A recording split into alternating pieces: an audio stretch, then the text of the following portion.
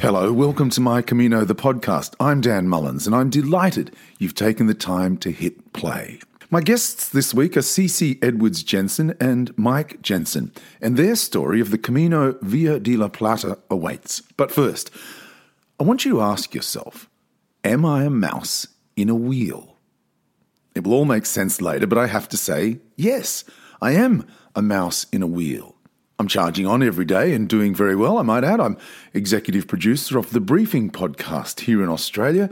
Under my guidance, we've been nominated for the best podcast in 2 major media awards ceremonies in Australia, and my employers are delighted. And I'm proud to say that the audience has grown significantly on my watch. I'm simply saying I was handed a brief and I delivered.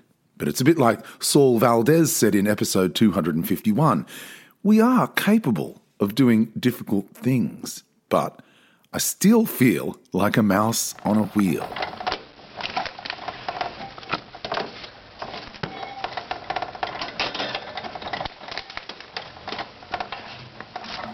When I'd rather this.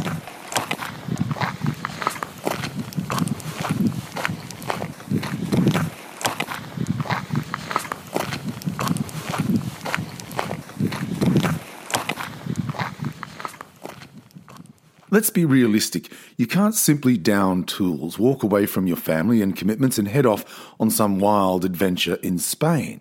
But you can talk to your family as I did and explain to them, I think this is what my spirit needs right now. And as you've heard on the podcast over the last 5 years, people have been transformed on the Camino. They talk about sitting with other pilgrims, experiencing even just for a moment what it is that makes this pilgrim tick. This pilgrim from some other corner of the globe. You'll sit in cafes with pilgrims from South Korea, Italy, Norway, Canada, Wales, New Zealand, Chile, Brazil, Cuba, the US, the UK, and more. And you'll find yourself talking about someone else's life, someone else's love, someone else's problems.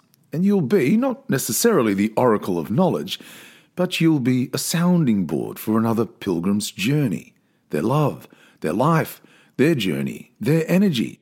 And in that moment, you will find a Camino within. It's not your contribution, it's your being, your patience, your Camino. If you're new to the podcast, this is a reflection on El Camino de Santiago, or the Way of St. James. It's an ancient pilgrimage, and pilgrims walk from all over the world to the remains of Christ's apostle St. James, interred in a magnificent cathedral in the northwest Spanish city of Santiago de Compostela, St. James under a field of stars. Well, this week I want to tell 2 stories. A couple walking side by side. It's about happiness, and maybe the yellow arrows can point you in the direction you need to go without you actually knowing it. Imagine if the yellow arrows suggested happiness is that way. Roy R. Bennett was the author of books like The Light in the Heart, wrote, "Real change is difficult at the beginning, but gorgeous at the end. Change begins the moment you get the courage and step outside your comfort zone. Change begins at the end of your comfort zone." Well, we're about to embark on a journey of discovery and change. My guests this week are Cece Edwards Jensen and Mike Jensen, husband and wife and co-authors of Happiness is That Way, 55 Days on the Camino Via de la Plata. Welcome, pilgrims. Thank you. Hello, Dan. Hi, Dan. Thanks so much. I loved the book, I really did, and I picked it up and didn't put it down, although I'm a bit of a rabid researcher. It's full of highlights and post-it notes. Cece, let me start with you. Can you explain for us exactly what the Camino Via de la Plata is? It's a 1,000K walk. Originally, it's from Seville to Astoria, but we took the route of the Via de la Plata up to Logroño and made a left turn instead of going on to Astoria and took the Sanabras Way. It's called the Silver Way and originated with the Romans, and so many pilgrims have walked that way over hundreds and hundreds of years. Is there evidence of the Romans being there? Are you walking on Roman roads? Absolutely. We actually walked on the original Roman flagstones. Not all the time, of course, but we did intermittently. Especially now in modern days, The road does deviate a little from the trail that used to be because of the roads, the highways now. But yes, on occasions you're on those flagstones, and that, what that does to you, where that takes you spiritually and emotionally, that the hardship of those times and the building of those roads, which were absolutely amazing, takes you a whole different place, because we've not known in Australia anyway how old, we don't have an appreciation of how old those things are, because we're such a young country, as in our white settlement. Of course, we're 60,000 years old in our Indigenous and original Australian peoples. But in our experience, that was amazing, yeah. Wow. So the book, Happiness is That Way, is Cece's vision and then Mike's vision, or maybe it's Cece's version and then Mike's version. So, Mike, let me come to you. The book starts with a reflection on day one. You walk to the edge of town, realise your packs are too heavy, you're lost, you almost get run over, and you say you'd have been more than happy to go back to the hotel and spend the day wandering around Seville. And that's a very interesting perspective, because you really were on a walk to begin with, not a pilgrimage, weren't you? Yeah, not even just a walk down. A part of me just wanted to have a holiday. And as I sort of started the Camino, and I guess as I researched it and learnt more about it, I thought, hey, wait a minute, this is not really what I had in mind, or this is a little different. So I started out with an idea that this would be a great break from life. It would be a great holiday. It'd be something that'd be a whole lot of great stories that I could share with friends. But I began to realise this is not a lot of fun. And, and I think it dawned on me that first morning. Yeah. And I thought, gee, I could be here, or I could be back in Seville. I could be sitting in a cafe or a bar sipping a glass of vino tinto. Instead, I'm about to head off on a 1,000-kilometre walk. Now, for those of you in other parts of the world, that's from Sydney to Brisbane, 2 capital cities in Australia, and that's a long, long way. That's immense. Cece, to you, let's go to Seville and the blessing. Tell us about the blessing you received before you began, because it really moved you. Oh, absolutely. Look, originally we went to the cathedral, and not being, I guess, a bit judgmental, it didn't touch me. And, we went there to have our credential stamped, my first one. We'd been, waiting to do this for like a year and a half, and we finally get there and we have our credentials stamped, and it was all very official. And I walked away thinking, oh, okay, well, that's the way it is. But then the next day, we were passing a church. We could hear singing, and we went in and sat in the back row, and it was just such a time of community. You could see that these people were really connected to this little church. And after the service, I wrote a note for someone to take it to the priest, and virtually saying, could we please have a blessing, because this is what we're doing. And we waited a little while, and then we were shown into one of the back rooms there, and the priest was there, and he was just so present to us. You could see that this was important for us, and what it meant, the preparation, the time getting there, just to, he would have an idea of what we were embarking on before we did. So he opened his prayer book, he had his stole around his neck, and everything in Spanish, of course. And afterward, he touched us on our heads and blessed us and gave us that Peregrino blessing. And I was just in tears, trying to hold it back, because it was like everything had come together. We were feeling vulnerable and fragile, excited at the same time, a whole heap of different emotions, and sort of walking off into the unknown. We've never done anything like this before, other than our walks at home, be longer walks or whatever. But this is all so different, in a different country, with everything that is different. And we have been travellers, so it's not as if this was, new to travelling for us, but this would just drill down into this really special moment. And I was just so taken aback by how kind, how gentle, how compassionate, and how present. And that was the main word for me, that he was present to us and validating the journey that's so far, and then our journey to begin, the Camino. So when we went away, it was just amazing, amazing feeling, and then I was ready. Reading the book, I don't want to say that you were cynical, Mike, but you write, I begin to understand why medieval magistrates punished people by sending them on the Via de la Plata. If spending all that time in contemplation of their sins didn't send their minds over the edge, the brigands and thieves would surely get them. And I love that you kind of start the book by sort of writing in that way. And then not long after you began, you started to have doubts about leaving your business.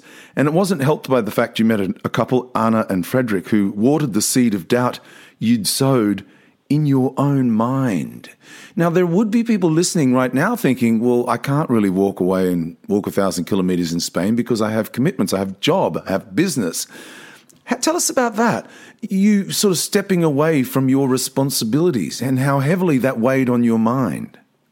Yeah, I didn't realise how I'd feel when I left my business and I found myself in Spain, because the experience of running a business, it's a great experience because you feel like you're running your own, you're in control of your own destiny, and there's a lot of great challenges about the business. But then I sort of discovered, this has really become so deeply a part of my identity that when I was separated from it, I began to think that, well, who am I without, when I'm not a consultant, when I'm not running that business? And I found that all these doubts and fears, and I think it started even before I went to the Camino. I visited my neighbours across the road because we both have an interest in cultivating veggies. We both got veggie gardens.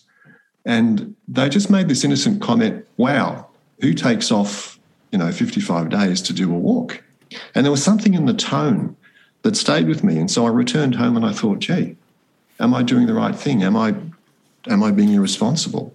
How will I actually cope with not having that business structure around me that gives me such a sense of meaning and purpose, but probably in a very narrow, defined way.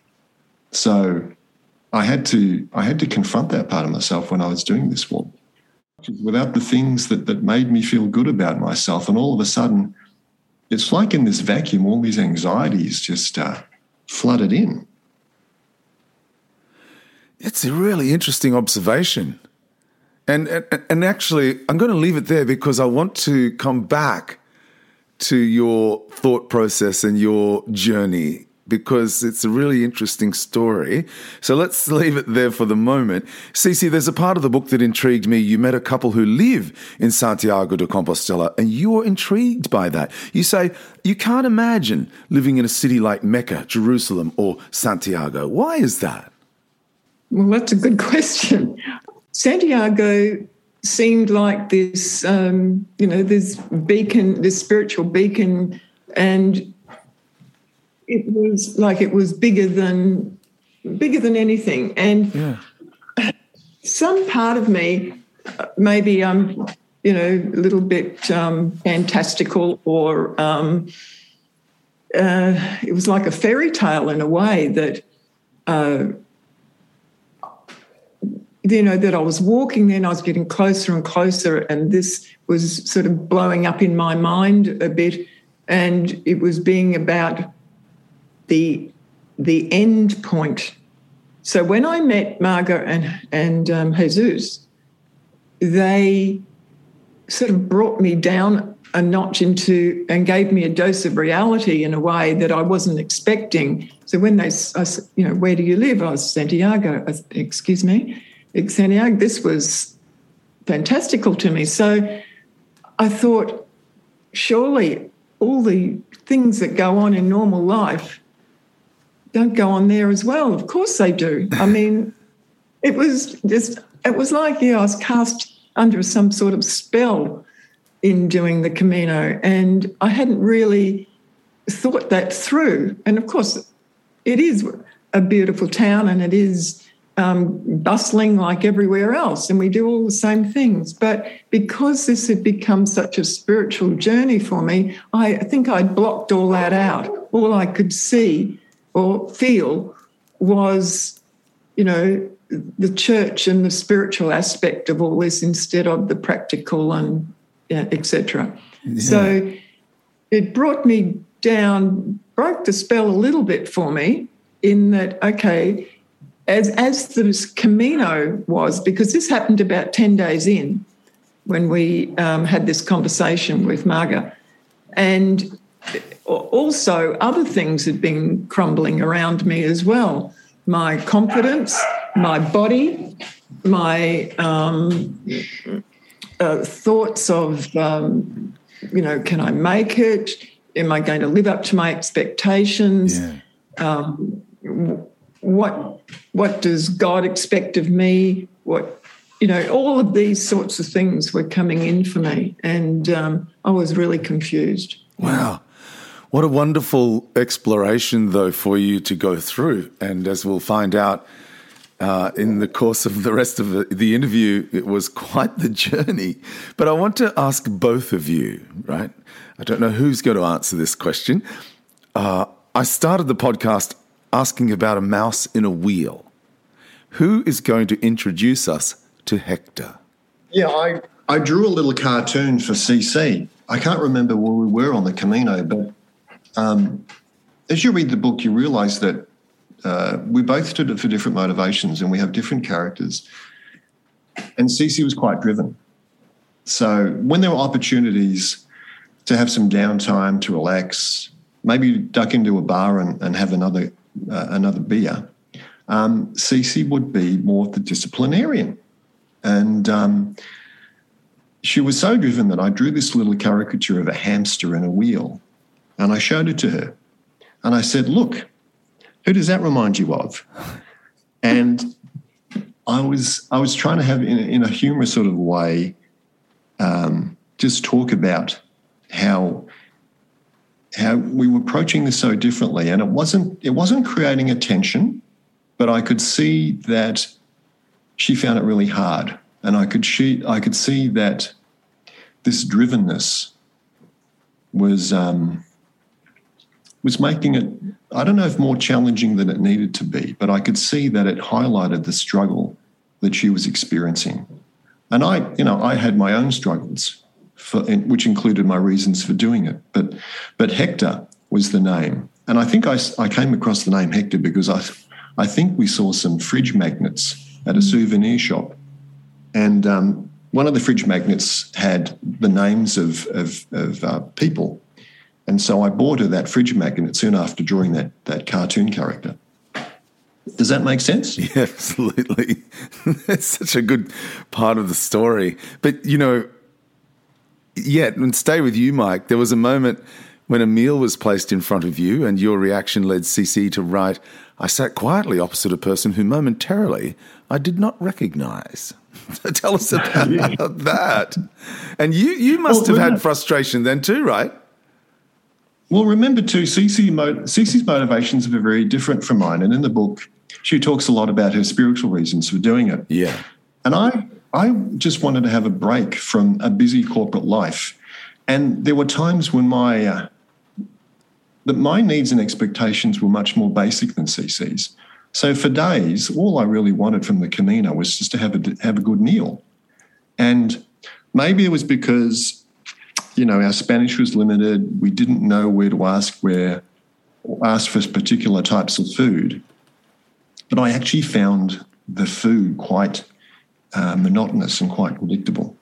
And I didn't realise that because each day was so hard, there were so few people that we met that we could converse with, and there were just so few people, period. Yeah.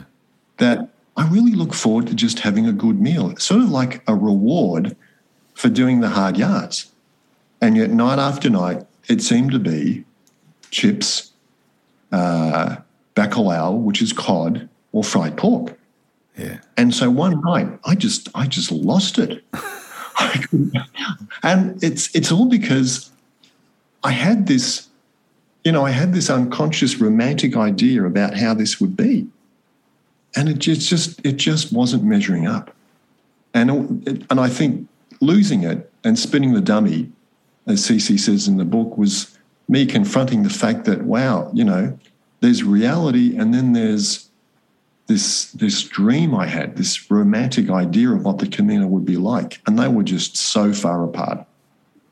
Wow, that's a great answer. Cece, tell us what happened to Mike and what went through your mind the day you walked out of the city of Cáceres. Because we had come back to Cáceres because Mike had a back injury and we couldn't go on any further. And I was already feeling, what would be the word, exasperated because we'd already spent 3 days or so in this town or city, which I have to say was absolutely fantastic, a beautiful medieval town. However, I had been to the Emergencia to have my leg and back seen to, and so we stayed put. Then we started out again, and then we had to come back because Mike's back was spasming. And so after spending 4 days there, which was a godsend, really, it was a blessing in disguise because we got to know that beautiful city. And as I say in the book, and it got to know us as well. Yeah. And it led to some beautiful spaces. And it allowed us time to balance out, for me to adjust my perspective. And it was our anniversary as well. And so we spent time, we had a lovely dinner. Mike took me to this lovely dinner because in the actual bigger cities, the food's great. It's only in the rural areas where you can't really get the nutrition you need because also I'm a vegetarian in a pork-laden environment. And so when we left there, it was like for me, I have to speak from my perspective, it was like I had new breath in me. And again, it was another lesson learned. And we were able to thank that town for all it gave us. And, it's like reality stepped in, but also the universe came in and was able to sort us out a bit. Mm. So, we'll be forever grateful for those days. And as I said, it was a blessing in disguise. Yeah. I'm going to stay with you, Cece. Tell us about this. May the persons caring for the pilgrims feel richly blessed in life. May the pilgrims who rest here find comfort and peace. May the moon and the stars shine light on your path. May you see life anew. May all who pass this way feel blessed and revived. Tell us about that piece of prose. Well, I wrote that after we had stayed in an albergue in the middle of nowhere. We came in again hot and tired, and let me preface this by saying that it was unseasonably hot. And so we were walking in 35-degree heat with our heavy packs every day with not a lot of shade. And the Via della Plata at the start is, for days on end, is very flat and very open. So there wasn't much reprieve from the heat. So each day we got in, we had our iced Fanta, which we don't drink at home, but was so gorgeous there. And we found this little albergue. There was nothing in the town except the albergues, a place down the road that was closed, accommodation, and a couple of bars. So we found one bar, and next to it was the albergue. It was owned by the same people. And it was a tiny, tiny little place, so tiny, as I say in the book, that when I rehearsed sitting on the toilet, it was plumbed to a side wall, and I sat down and my knees touched the opposite wall. So you had to be very focused. So that night we went next door to the bar, and we sat with the locals, and they were all joking and roaring, laughing, because they're soccer fanatics, and everywhere the TV was on. And I think we felt part of the crew that night. And the manager gave us a lovely meal that he was obviously very proud of. And I just passed my pork or my ham onto Mike. And I had to start readjusting my expectations, so I would just eat chips and a bit of tomato and lettuce and bread, and maybe I would get an egg every now and again. And, of course, we'd wash that down with our glass of red, which was always good. The wine there is great and cheap. Then we went next door back to the albergue, and as we walked in, there's this little portico where there was a shrine to Mary and St. James, and on the other wall was a frame with a blessing written, and a little box to place your donation for the night.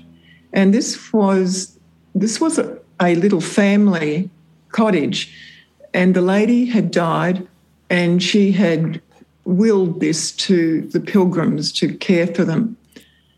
And so when I was leaving, I thought, this has given us so much, because, again, it was another perspective. Again, it was about being grateful for what was being offered to us, and there was so much in that space, just very, very modest. Yes, I think that's a good word. Very modest and simple, and such a caring atmosphere and environment.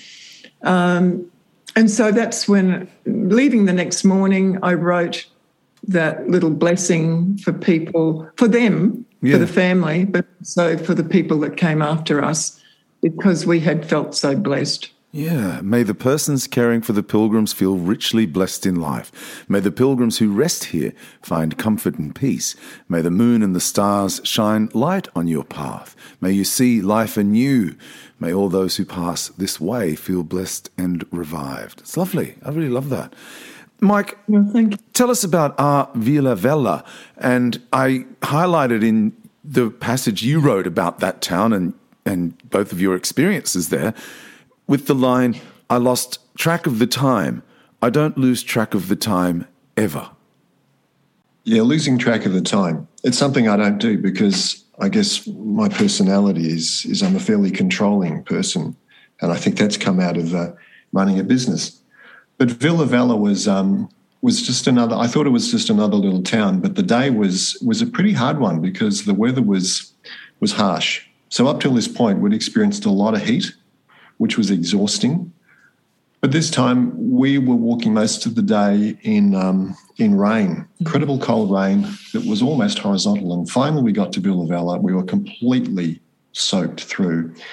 And I asked CC if she would be okay to just stay at the little, at the well in the centre of the village while I went off looking for some accommodation. And as I walked through the town, I came across a couple of boys who were playing basketball, and I asked them something in my broken Spanish if they knew any accommodation, and They looked at me as if I'd landed from Mars. There's this complete stranger, and they pointed in the distance, and I could hear some traffic. I could hear cars in the distance, and I arrived at a petrol station, a service station, and then in the distance I saw a large building, and I couldn't work out, what is this? Is this like an abandoned castle, or is it what a hotel? And I arrived eventually at this building that was called the Hotel Villa Vella, but it looked like in complete disrepair, and the paint had faded. The doors looked like they hadn't been touched up with paint for years. I was about to leave, but I thought, no, I'll just try it. So I pushed it open, and inside I just found just the remains of an abandoned lobby of this, probably what once would have been a majestic hotel. And I walked around, and I remembered how the air was incredibly cold and damp, and it felt like, I thought to myself, boy, I'm 15 years too late. This once would have been a real buzzing hotel, and it would have been incredibly impressive. And I was just about to leave when I heard a slight noise. I thought I heard voices. And then I saw a door in the corner, and I thought, am I hearing ghosts? What is this? But I pushed through the door, and it's like I sort of walked through this portal, and there was a bar, and it was warm, and it was buzzing with life, and people were sitting around drinking and playing cards. And the guy behind the bar beckoned me over, and I remember squelching across in my wet shoes, and everything that I wore was totally soaked. And I started to talk about a room, and that took a bit of negotiation. And then I had to walk up and down. He invited me rather to look at one of the rooms. And so I climbed the marble stairs, and I walked down these ghostly corridors to see if there was a room that was suitable, and I found one. And it took more time when I returned just to sort of negotiate the price of the room and the type of room we wanted. And then I thought, God, I've totally forgotten the time. This is so uncharacteristic of me. And I realised almost an hour had passed, and the sun was setting. And so I rushed out of the hotel and went to retrace my steps to find CC, who I'd left at the well. So here you are, looking for the place to stay, and Cece is back at the well. Cece, what were you thinking? You're left in the dark, in the rain, and it was a very difficult time for you, wasn't it? It was absolutely. I think because, one, we're so cold by this stage, let's talk about the opposite, the extremes, and we're very tired. And the last few weeks had taken its toll. And I was standing there and I was pacing backwards and forwards, and what would normally not seem particularly worrisome to me was becoming of great concern, because I realised too, Mike had the passports, he had the money, and I had no identification. I didn't have a phone. I didn't take a phone with me. And I had limited Spanish. So I was pacing backwards and forwards, and the time just seemed to go on. And I became worried. What if something had happened to Mike? Yeah. Then what would happen to me as well, apart from being concerned for him? And I walked up a little ways. There was a church on the corner which was locked. There were the boys that Mike mentioned playing basketball, and they were running off, and their sounds sort of drifted off down the road. There were a couple of women standing on the corner looking at me and pointing at me. One of them did come over and say something really quickly in Spanish, and I couldn't comprehend it, and I just told her I didn't speak Spanish well, and so she just walked away. And then there was a man sitting on a doorstep diagonally from me, and I was concerned why he was sitting there looking at me. And so I kept pacing backwards and forwards, and it was getting darker. And in the end, I bent down to my pack to get some gloves out, and then I just felt my lip trembling, and then it just all started. My body was trembling, and I was uncontrollably sobbing. And I considered myself a strong, independent woman normally in life. And here I was reduced to a child, caught in a dark room. And I then started pacing more, and the man stood up. He could see I was distressed, and I was trying to ignore him because I didn't know what his intentions were. And then I saw at the end of the street a figure coming down. And as I got closer, I realised it was Mike. And by the time he got to me, I was, I'm very emotional remembering this. Yeah. And he hugged me and he was saying, I'm so sorry, I forgot the time, I'm so sorry. And I just had to just sob. And then the man came over, and it was obvious that he was concerned for me. And Mike was telling him, no, it's okay, but thank you. And then we just picked up our packs and just held hands and walked to the hotel that he'd found. And without a word, because there were no words anymore. Yeah. It's a wonderful passage of the book, because later, Mike, you say, later that night, lying on the single bed, and you just realised just how much you love one another. So gorgeous. Such a beautiful little part of the book. And it leads perfectly into the next stage. And so often we write about and talk about the Camino and how things happen that change our perspective and consciously and subconsciously. Because a little bit further reading through the book, Mike, you have this dream and everything changes from then. Tell us about the dream. Well, up till the point doing the Camino, I wasn't really present to what I was doing. Look, it was partly because it was so hot, and we met so few people on the Camino. I spent a lot of time in my head just thinking about my business, about things that I was feeling anxious about projects I'd do back when I returned home.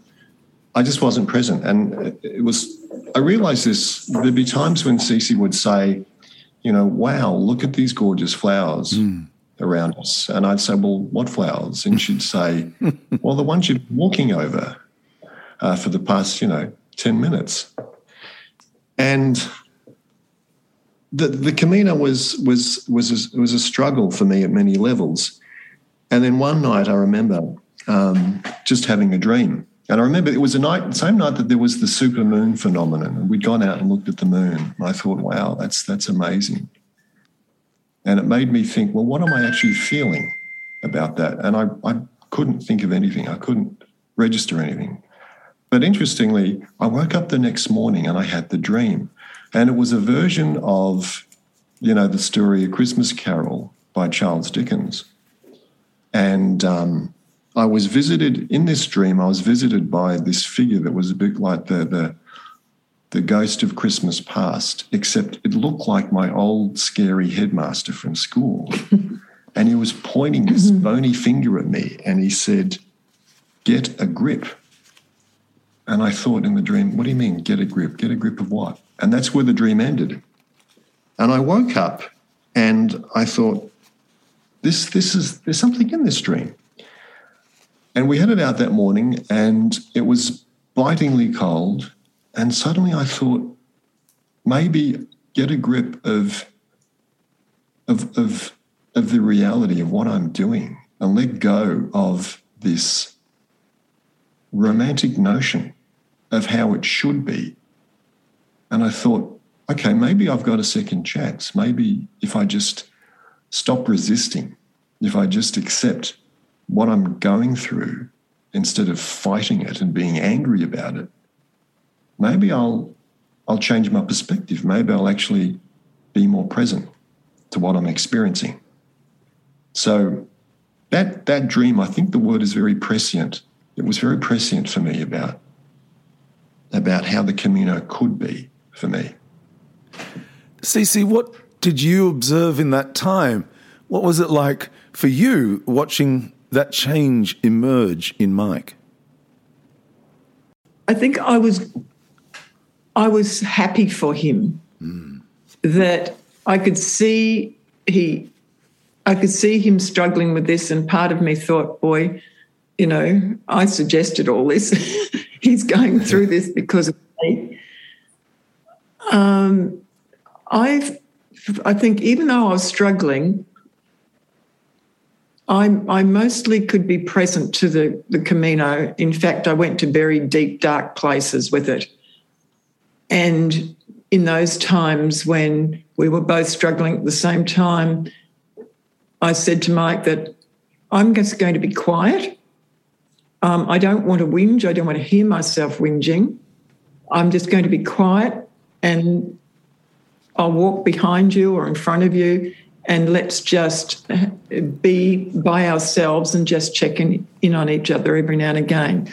Because I think you can talk about things to a certain degree, but sometimes you just have to allow it to all bubble up. And then when it's bubbled up, there's a sense of surrendering. Well, for me, and I think in the end for Mike, there was too. And you can just sit with it.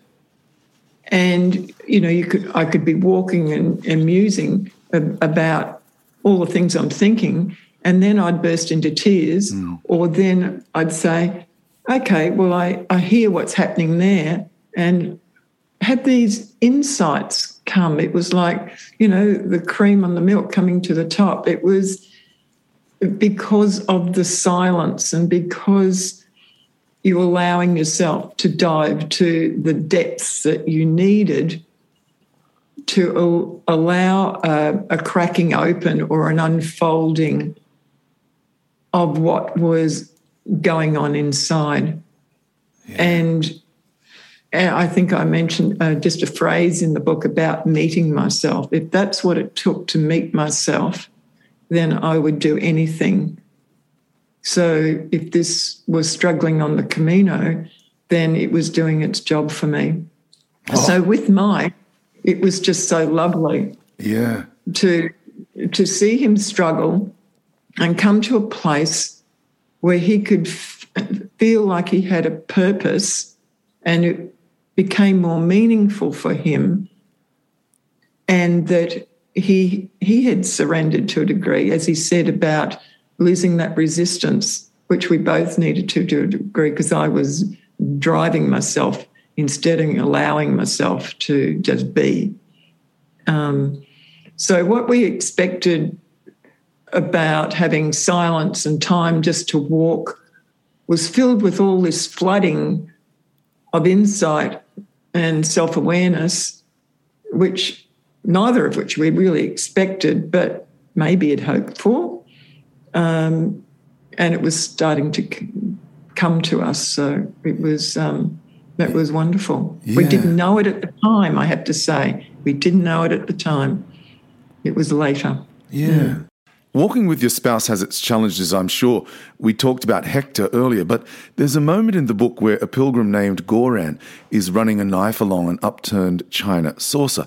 And Mike, you write that it points to a trope in your marriage where you love the sound of things like ticking clocks, but Cece hates those sounds. But it's the next part of the story that I love the most, and it talks about what you were just talking about, Cece. Mike, you're doing the washing up and you feel like you did when you were a child, the boy who once enjoyed being silly and would feel awe at the sight of the moon. So, Cece, just in light of what you've just told us, is this one of those times when the Camino provides? Oh, absolutely. We'd been bereft, I guess, because of the lack of pilgrims. We'd gone late in the year, so hoping for better weather. And the Via de la Plata is a very isolated track most of the time anyway. Yeah. But having met Erin Yuan there, we walked with them to the Albergue that night, and we were with them only probably about a week in our life. But it was life-changing, as it had been with Lee and Dan early in the piece. They're pilgrims from Canada. And again, we had a relationship now where we could share. And it was it brought such joy to us. And seeing Mike mess around in the bubbles with urine, with bubbles in his beard and all this sort of thing, it was dishwashing liquid from dishwashing, and it was joyful. Yeah. And Eva and I just were like two schoolgirls together, and I just loved this woman, her childlikeness, her honesty, her openness, her play, and we were transformed in that week, and were more bouncy, and we would walk with them, and nothing was as hard anymore. So the coming together of the four souls, so to speak, was just life-altering for us. Yeah, how wonderful. Mike, you write toward the end of the book that you returned to Spain a few years after the Camino and were surprised how much you missed the Camino, the thrill of putting your boots on, the excitement and curiosity of not knowing what was over the hill or around the next corner. So how does it resonate in your day-to-day life today, the Camino? One of the pilgrims we met earlier, Dan and Lee, that CC mentioned from Canada, I remember early on we were sitting on top of the roof of the Albergue looking out across at the sunset. Dan said, when you do this, you have lots of time to explore every nook and cranny of your mind. And that's what made it so hard for me, because I had to confront myself in a lot of ways. The Camino didn't change my life at the time. In fact, I don't know if I can say this, Dan, I was really relieved to finish the Camino and to leave Spain. But it's when I returned home that I realised during the Camino, I often questioned, why am I doing this? Because CC was doing it for spiritual reasons. And I realised one day that the reason I was doing it was because I just wanted to get through this bloody walk. And I think Dan said to me once, he used the metaphor, he said, the Camino is like a little life. It's like a reflection of your life. And I remember thinking towards the end of the Camino, that motivation just to get through this it's probably a motivation for a lot of the challenges in my life. Not motivated by joy or motivated by something that resonates in my heart. It's just a challenge just to get through, just another challenge to get through. And it's probably why, as well, I confronted how anxiety was such a major motivator for me during the Camino. So when I returned home, I made lots of decisions about how I wanted to change my business. I made a decision to let go of a part of the business that had accounted for a lot of the revenue. But it wasn't something that connected with me deeply. I wanted to do something that was more heartfelt. But even little things too. I remember what so impressed me on the Camino was just the civility, the kindness, the acts of kindness that I experienced. And so I remember coming back home and having to head off to a meeting somewhere, and I had to catch a train that day. And as I was rushing to meet the train, because I could see it pulling into the station, there was some tourists who were trying to work out the ticketing machine at the station. And I just immediately stopped, and my priorities shifted in that moment, and I had to sit and help them work through the ticketing. And my other priorities just washed away, and I found myself talking with them about where they're from. I couldn't not stop and be with them because I remembered those acts of kindness and how they were just so profound for me. So I hope that I still do that. I hope that I still take the time with people to do those things and put my priorities aside sometimes. Wow, what a great answer. I've thoroughly enjoyed talking with the both of you. It's just been so fantastic. And the book is wonderful. It really is lovely. And CC, sometimes The back of a book is always a good place to finish an interview. The back sleeve of Happiness Is That Way says, this unflinchingly honest account of their journey exposes their unique frailties, but also their universal quest, the search for meaning. So, Cece, did you find it? Oh, that's a big one right at the end. I did. Yeah. It wasn't. You did. I And did. hearing Mike's last answer, you sure did find it. It was cathartic. I came home, and not long after I quit my job, and I knew I had to take another direction, but also it was about a big learning, and I've studied this for as long as I can remember in pastoral care about self-care. And I love looking after other people, absolutely love it. But sometimes I had to take that time out, and I had to refill the tank, and I need to spend more time. So when I came home, I realised I was still filling that tank and I wasn't ready. But I went on to do other things that I wouldn't have thought I would have. And still being kind, thinking, well, what if I'm in a good place, then whoever I can support will be cared for properly and appropriately and lovingly. And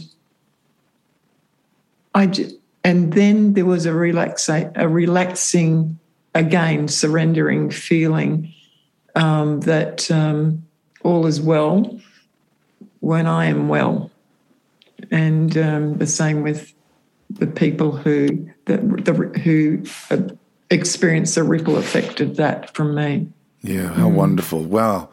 I want to say to both of you, congratulations for having the courage to write what you both admit is an unflinchingly honest account. It's a wonderful read because it's a wonderful story.